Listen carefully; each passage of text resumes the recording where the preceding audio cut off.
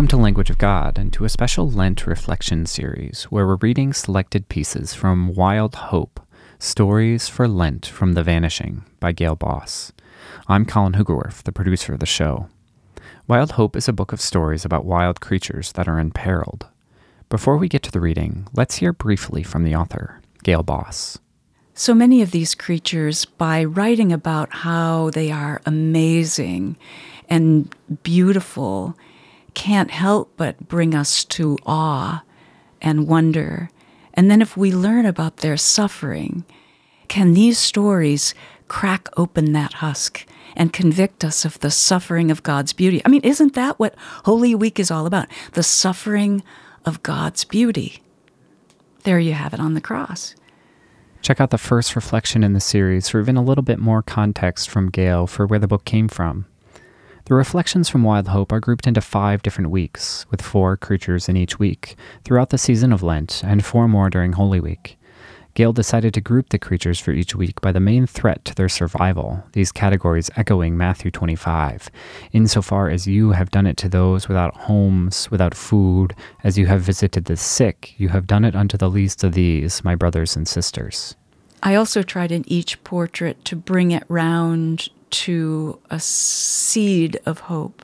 And that seed of hope in each animal portrait, though it quickly devolves from the amazement and wonder at the creature to the shock and grief at its loss, I also tried to end with a seed of hope, which is the person or persons, the group that are devoting their lives to the protection of these beautiful creatures. And they, to me, are the real hope of this extinction crisis, that they will devote their lives to them.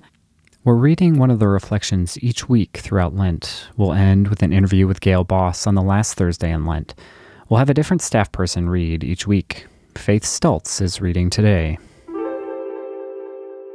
Week 3, The Homeless. North Atlantic right whale. She's called Kleenex, though the researchers looking for her don't know why. When first sighted in 1977, she was a young mother, guiding her first calf into the Bay of Fundy's summer pastures. In the decades since, she's nursed 7 more calves in the birthing waters off of Georgia and Florida, lolling on her back, baby balanced on her belly in the sun. With 22 children, grandchildren, and great-grandchildren, she's a grand matriarch in the world's smallest population of great whales. But she hasn't mothered a calf since 2009. Researchers in the surveillance plane scanning the sea north of Cape Cod's Toe on April 10, 2018, wanted badly to see Kleenex, and they were afraid to see Kleenex. It may seem easy to spot a creature the length of a school bus weighing 150,000 pounds and periodically sighing a V-shaped spume of mist 15 feet into the air.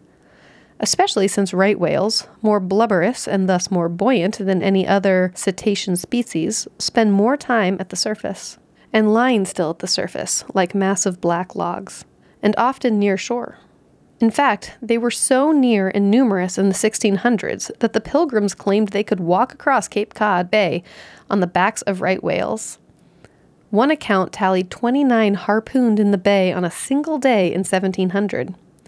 Conveniently, its 2-foot-thick blubber undercoat made each corpse easy to float to shore for butchering. Boiled, the blubber yielded 1,300 gallons of lucrative oil. To whalers, these were, indeed, the right whales to hunt.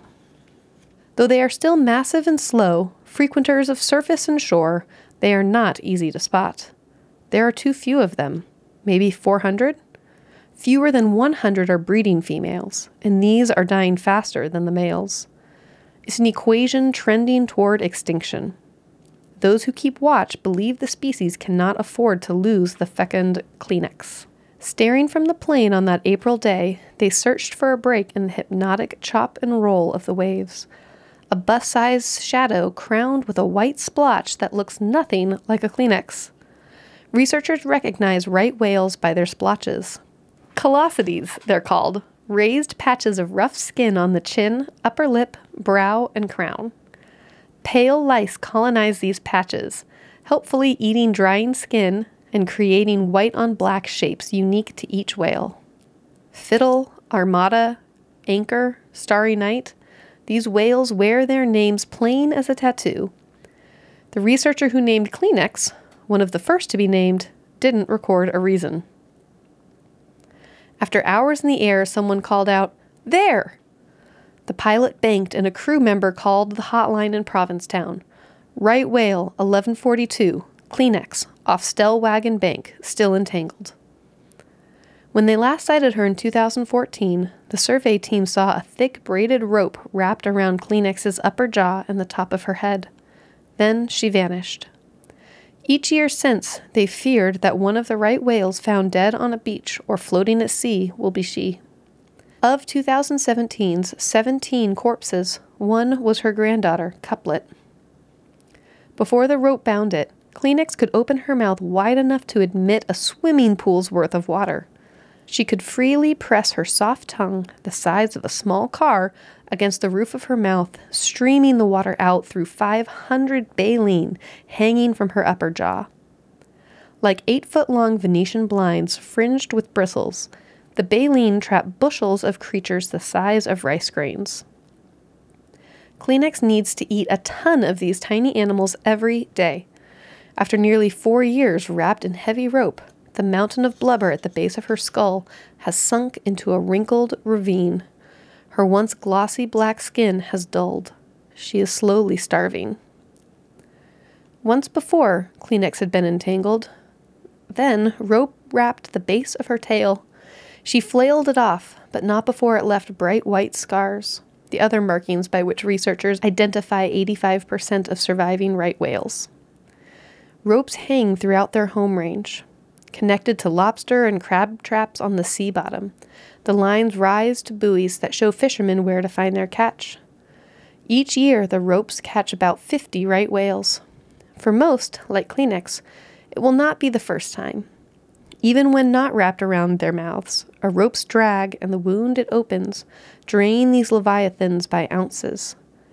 Females, already straining their energy reserves trying to bear calves, die sooner. Keeping Kleenex in view, the aerial team directed a rescue boat to her. The boat crew's usual MO, attaching buoys to the entangled rope to keep a whale from diving while they cut her free, was futile here. Kleenex's shackle trailed no line for attaching a buoy. Bracing himself, the crew leader raised a crossbow. For 2 cold, windy days they followed her, unable to get a clean shot. On the 3rd day, she surfaced 50 feet away, head tilted to see them. Taking aim, the bowman froze, caught in her dark, liquid eye. Someone yelled, and he fired an arrow tipped with 4 razor-sharp blades at her head. The crew saw the blades split some of the rope strands before the great whale fled. Survey teams look for her still. They hope that in time the frayed ropes will fall away, in time to save her and the calves she could yet bear. Her species need every calf until researchers and fishermen design workable, affordable crab and lobster traps without the lines that mangle whales. Fishermen don't want to catch whales. They, too, have been caught in that dark, deep knowing eye.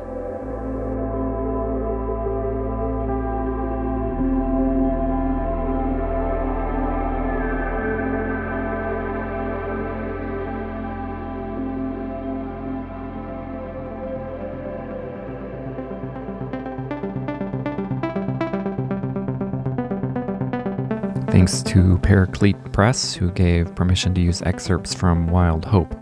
Wild Hope is by Gail Boss, with beautiful illustrations by David G. Klein. Find out more about the book in the link to the show notes.